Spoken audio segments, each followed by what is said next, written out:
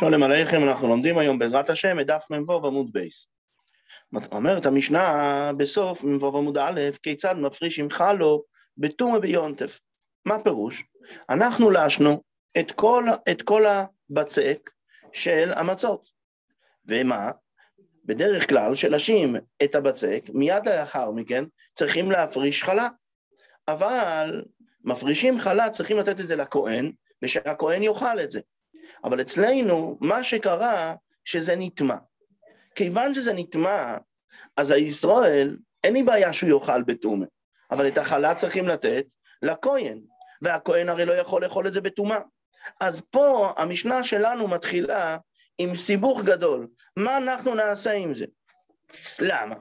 מכיוון שבוא נראה, מיד לאפות אותה, אי אפשר. למה? כי אנחנו אומרים שמותר לאפות בשביל צורך יונטף, אבל פה, ברגע שזה יהיה חלה, מי שיכול לאכול את זה רק הכהן. הכהן שזה טמא הוא לא יכול לאכול. מכיוון שהוא לא יכול לאכול את זה, אז אם כך, זה יוצא שלא לצורך בכלל. כיוון שזה לא לצורך בכלל, אסור לאפות את זה. אז אל תאפה את זה. תלוש את הבצק, קח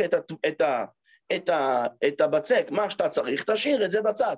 גם זה אתה לא יכול לעשות. למה? כי אם אתה לא תאפה את זה, אז זה יהיה חומץ. אסור ליהודי לגרום שיהיה חומץ בחג. תשרוף את זה, לא לשם, תשרוף את זה, כמו ששורפים כל חלה שנטמעה, יש לנו עניין שאסור לעשות את זה בתוך יונטף. אז אם כן, אנחנו בבעיה, איך יוצאים ממנה? אז כיצד מפריש עם חלו בתומה ביונטף. רב לזר אומר, לא תקרא לשם עד שתאפה. רב לזר אומר, יש לי פתרון. אתה תכניס את כל הבצק לתוך התנור. זאת אומרת, תעשה חלה ועוד חלה ועוד חלה ועוד חלה ועוד חלה. ואל תקרא לאף אחת מהם שם חלה. וממילא עכשיו שאתה מכניס את זה לתנור, אתה מכניס את זה לתנור בשביל דבר של עצמך. איך זה מותר? מכיוון שלא צריכים להפריש חלה שלמה. שאז אני אומר, יש לך כמות פה של 10 חלות, תפריש, יש אחת שהיא שייכת לחלה, ואת זה אסור לך לאפות, לא. אתה יכול לאפות בעצם את 10 החלות כולם, ואחר כך לקחת חתיכה קטנה ולהגיד זה חלה, לקחת חתיכה קטנה להגיד זה חלה מכל 10. ממילא בעצם, אתה לא חייב כרגע לקבוע שם חלה. אתה לא חייב, אל תקרא לה שם חלה, רק אחר כך היא תאפה, שהיא תאפה היא כבר לא תחמיץ, מה שיקרה עם זה אחר כך, יקרה עם זה אחר כך, אבל מה, לך לא הייתה בעיה לאפות את זה, ואתה לא גרמת לחומץ. בן בתירו אומר, תטיל בצוינן, לא. אתה לאפות את זה לא שייך. כיוון שבסופו של דבר, הרי יש פה כמות מסוימת שתלך לך לו, אז אם כן את התחכום הזה הוא שטויות. התחכום הזה הוא סך הכל תחכום בראש, אבל למעשה יש פה חלק של חלה שהולך לכהן, והכהן לא יכול לאכול את זה. ממילא אתה בבעיה. על מה לעשות? תפריש חלה. מה אתה מפחד? שזה יחמיץ? כי אסור לך לאפות אז זה יחמיץ. תטיל את זה בתוך מים צוננים. זה יהיה בתוך מים צוננים, זה לא מתחמם, זה לא מחמיץ. אומר רבי ישוע, לא זהו חומץ שמוזורים עליו בבעל ירואה ובעל ימוצא. שהתורה הזהירה, אז כתוב שמה שלחו. לא, כן, כתוב בעל ירואה בעל ימוצא, כתוב שלך את המילה לכו. זאת אומרת, דווקא אם זה שלך. ופה, כיוון שאתה צריך להפריש את זה לכהן, זה לא נחשב לשלך. אז ממילא אתה לא צריך לדאוג לזה. תפריש את החלה כמו שהוא. אלא מפרישו, מניחו עד הערב. ואם החמיצה, תגיד, אחרי שהפרשתי שייך לכהנים, כיוון שאין פה כהן מיוחד ששייך לו, אז גם הכהן לא עובר על זה. אז לא הישראל עובר על זה, כי הוא מבחינתו הרי צריך להפריש, אז ממילא זה לא שלו, וגם לא הכהן עובר על זה, כי אין פה כהן ספציפי. לכן, ואם החמיצה. אומרת הגמרא, לכאורה, אנחנו מדברים את השיטה של רב לזר, שרב לזר אמר שאני צריך לדאוג שזה לא יהיה חומץ, ואני רואה את השיטה הקיצונית של רבי ישוע, שהוא אומר, אין לי בעיה שאם זה יחמיץ, למה בתוי בסנוי כמפלגי, הרי לישראל בעצם הוא צריך להפריש, אבל מה? לא כתוב למי, יש הרי המון כהנים, לא כתוב למי להפריש, אז אני יכול להפריש למי שאני רוצה. אז יש לי זה בזה טויבה סנועה שאני יכול להחליט למי להפריש. אז ממילא אומרת הגמרא, לימה בטויבה סנועה כמפליגי. דרב לזר סובר, טויבה סנועה מומן. כיוון שנכון שאני לא יכול לאכול את זה, אני לא יכול למכור את זה, אבל מכל מקום, כיוון שאני יכול להחליט לאיזה כהן זה ילך, אז יש לי זה בזה טובת הנאה מסוימת. זה כבר נחשב לממון שלי. כיוון שזה נחשב לממון שלי, אני חייב לגרום שזה לא יגיע לחומץ. לכן הוא אמר את הפטנט שלו, אל תקרא לזה שם ותאפה אותה, זה לא יהיה חומץ. לעומת זאת, ורבי ישוע סובר, טויבה סנועה אין המומן. כיוון שכל מה שיש לך זה רק את ההחלטה המסוימת למי לתת, זה רק טויבה סנועה אין המומן. כיוון שטויבה סנועה אין המומן, אז ממילא אין לך שום ביילס על זה. אין לך שום ביילס על זה, אז ממילא אתה לא צריך לדאוג לזה. תפריש חלו, אתה לא עובר, אחר כך זה יהיה חומץ, זה כבר לא שייך לאף, לא שלך ולא לאף כהן, אין בעיה. אומרת הגמרא לא, אני לא מוכרח להגיד שבזה חלקו רב לזר ורבי ישוע, אלא אני יכול להגיד לכולי עלמא טויבה סנועה אין המומן. ואוכל, יש סיבה אחרת למחלוקת שלהם, באויל כמפלגי. מה פירוש? דרב לזר סובר, אמרינן אויל. מה זאת אומרת? ברגע שאני הפרשתי את זה חלו, אז שאני הפרשתי את זה חלו, אז באמת זה לא שלי, זה כבר שייך למומן השבט של הכהנים. אבל מה? אני הרי יכול ללכת להישאל. כמו שאני יכול ללכת להישאל על הרבה דברים שאני מכיל אותם בפה, למשל על נדר, לפעמים למשל על הקדש. אז ממילא כיוון שאני יכול להישאל על זה, אז נכון שעכשיו לא נשאלתי, אבל עצם זה שאני יכול להישאל, זאת אומרת שזה יכול לחזור לבעלות שלי, והיא באה עם מיצ'יל עלי, ויכול להיות הרי שהוא יישאל על זה, ואז זה יהיה ממוינהו. ממילא גם עכשיו אני מחשיב את זה למומנט שלו, וכיוון שכך, יש לי דאגה שזה יהיה חומץ, לכן אל תקרא שם ותאפה שזה לא יהיה חומץ. לעומת זאת, ורבי ישוע סובר, לא יאמרינן אויל. אין דבר כזה, אתה הפרשת, נכון שאתה יכול באיזושהי דרך להחזיר את זה אליך, אבל מה? אתה לא עשית את זה בדרך כזאת, לא עשית את זה למעשה. כיוון שלא עשית את זה למעשה, ודאי שזה לא נחשב שזה שלך. ממילא אתה לא מצווה ואין לך בעיה של חומץ בזה. תשאיר את זה וזהו. אנחנו עוברים לדין נוסף, איתמר, האויפה מיום טוב לאכול. עכשיו אנחנו נמצאים בתוך יום טוב, ואני עכשיו כבר אכלתי, אני כבר לא צריך לאכול. אלא מה? אני עכשיו רוצה לאפות לצורך מוצאי יום טוב לאכול. רב חיסדא אומר לא יקה, אם אתה תאפה ביום טוב לצורך חול, אתה תלקה. רב אומר, אינו לא יקה. רב חיסדא אומר לא יקה, מיד מסבירה הגמרא, לא יאמרינן אויל ומיקלה לאורחים חזילי. רב חיסדא אמר שלוקים, למה?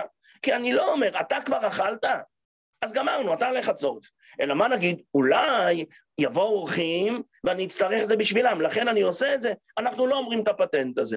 וממילא זה לא לצורך גמור, לא לצורך גמור אתה לוקה. לעומת זאת רבי אומר, אינו לא יקה. למה? כי אמרינן אויל. נכון שהוא עכשיו לא צריך את זה, אבל יכול להיות שיבואו אורחים. כיוון שיכול להיות שיבואו אורחים והוא כן נצטרך, אז גם עכשיו אני מחשיב את זה שהוא כבר צריך את זה. וממילא אי אפשר להגיד שזה לא לצורך, יש לו בעצם צורך. אומר לרבי לרב חיסדא לדידך, לפי שיטתך, דאמרת לא יאמרינן אויל. איך חופים מיום טוב לשבס? ודאי הרי שאופים מיום טוב לשבס, איך חופים? הרי גם פה תגיד, הרי זה יום טוב וזה שבס, עכשיו אני אוחז ביום טוב, אסור לי לחלל את היום טוב. אומר לי משום עירוב ותבשילין, לא, חכמים תקנו עירוב ותבשילין. שואל אותו רבי, ומשום עירוב ותבשילין, שרינן איסורא דאורייסה? נכון, יש עקר. נכון, עשית איזה פטנט. אבל עדיין, אם ביום טוב לא אומרים אויל, אז אם כן, אין לך שום סיבה לאפות היום. אז אם אפית אתה עובר איסורא דאורייסה, איך אתה יכול לעשות את זה? תראה אצלו רב חיסדא, אומר לי, מדאורייסה צורכי שבס נייסים ביום טוב.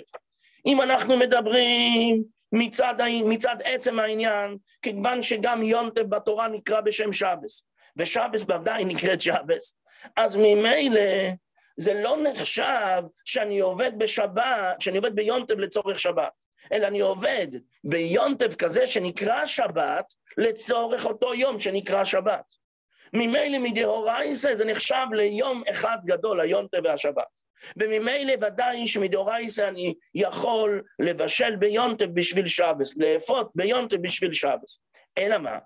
ורבוננו דגוזרו בי, וזה רק שיש גזירה של חכמים לא לעשות את זה. למה? כי חכמים חששו שאנשים לא ישימו לב, לא ידעו את העניין הזה. וממילא, אם הם יראו שאופים מיונטב לשבס, גזירה שהם היו אמרו שגם אופים מיונטב אף לחול. לכן רק זה איסור דרבונו. וכיוון שזה רק איסור דרבונו, וכיוון דהצריכו רבונו נראו ותבשילין, כיוון שביונטב של מחרתו שבת, חכמים כבר הצריכו לעשות עירוב ותשלילין, ממילא איתלי קרא, יש לו כבר סימן, שזה לא כמו יונטב לחול, אז לא יבואו לטעות. אז אני חוזר למצב של דאורייסא, שמדאורייסא ודאי שאפשר לעשות מיונטב לשבס. אז יש לו תירוץ מצוין. שוב שאל אותו, הייתי ואימה מסוכנת. בהמה שאני מפחד שעוד רגע היא תמות, והיא תהיה נבלה ואני לא יוכל להוציא ממנה בשר. אז מה אני רוצה? מיד לרוץ, לשחוט אותה. אז כתוב, לא ישחוט, אסור לי לשחוט אותה, אלא כדי שיוכל לאכול ממנה כזית צלימי בעוד יום. אתה לא, אם כבר אכלת, ואתה לא צריך בכלל, ואין לך מה לעשות עם זה, ודאי שאסור לך לשחוט אותה, כי זה לא לצורך. אבל אם אתה יכול להגיע למצב שאתה תוכל לשחוט ולהספיק לצלות, שזה הדרך הכי מהירה, אפילו רק הזית, כבר כל הבהמה הזאת נחשבת לראויה לשחיטה, ואז זה מותר לך. מדייק רבה, אלא כדי שיוכל, יכול לאכול. מה הברייתא כתבה? אלא כדי שיכול לאכול. יכול לאכול אף על גב דלא באי למאכל. הוא יכול לאכול אפילו שהוא לא אוכל בפועל. לכן המשנה כותבת שיכול לאכול, לא שהוא אוכל כזית בפועל. וממילא מדייק רבה, בישלמה לדידי, לפי השיטה שלי דאמרי, אויל שלפי השיטה שלי אומרים, עצם זה שאני יכול להגיע למצב, זה כבר כאילו הגיע אליו, אז ממילא אויל ואיבאי למאכל, אם הוא היה רוצה לאכול, מצי אכיל, הוא היה יכול לאכול, יש לו מספיק זמן לאכול, משום אחי ישחוט, זה כאילו שהוא הולך לאכול בפועל, אלא לדידוך, לפי שיטתך דאמרת לא יאמרינן אויל, אמר ישחוט, איך הוא יכול לשחוט? היינו צריכים להגיד, רק אם הוא הולך לאכול בפועל כזית. אומר לי, נכון, פה זה כולה מיוחדת, משום הפסד ממוינו, כי היא תלך למות ותהיה נבלה, לכן התרתי. עוד פעם, שואל אותו רבי, איך אתה אומר דבר כזה? ומשום הפסד ממוינו שרינן איסורא דאורייסא? אומר לי, ככה פירוש, אין, משום הפסד ממוינו, שמה שעוד רגע היא תמות ותהיה נבלה, גומר בליבו לאכול כזית, אפילו שאני שבע ואכלתי, אבל גמרתי בליבי באופן מוחלט, שאני אשחוט ואני אוכל כזית. וממילא, כיוון שכך, ואי אפשר לכזית בוסור בלא שחיתה, ואי אפשר לכזית בוסור בלי שישחטו את כל הפרה, ממילא פה התרתי, אבל בסתם מקרה, כמו שאנחנו מדברים עליו, זה מיונטב לחול, שהוא לא יכריח את עצמו, הוא לא עושה את זה ביונטב שום דבר, והוא לא יכריח את עצמו, אז ממילא אומר רב חיסדא, ודאי שזה יהיה אסור. תודה להשם, סיימנו את דף מ"ו עמוד בייס.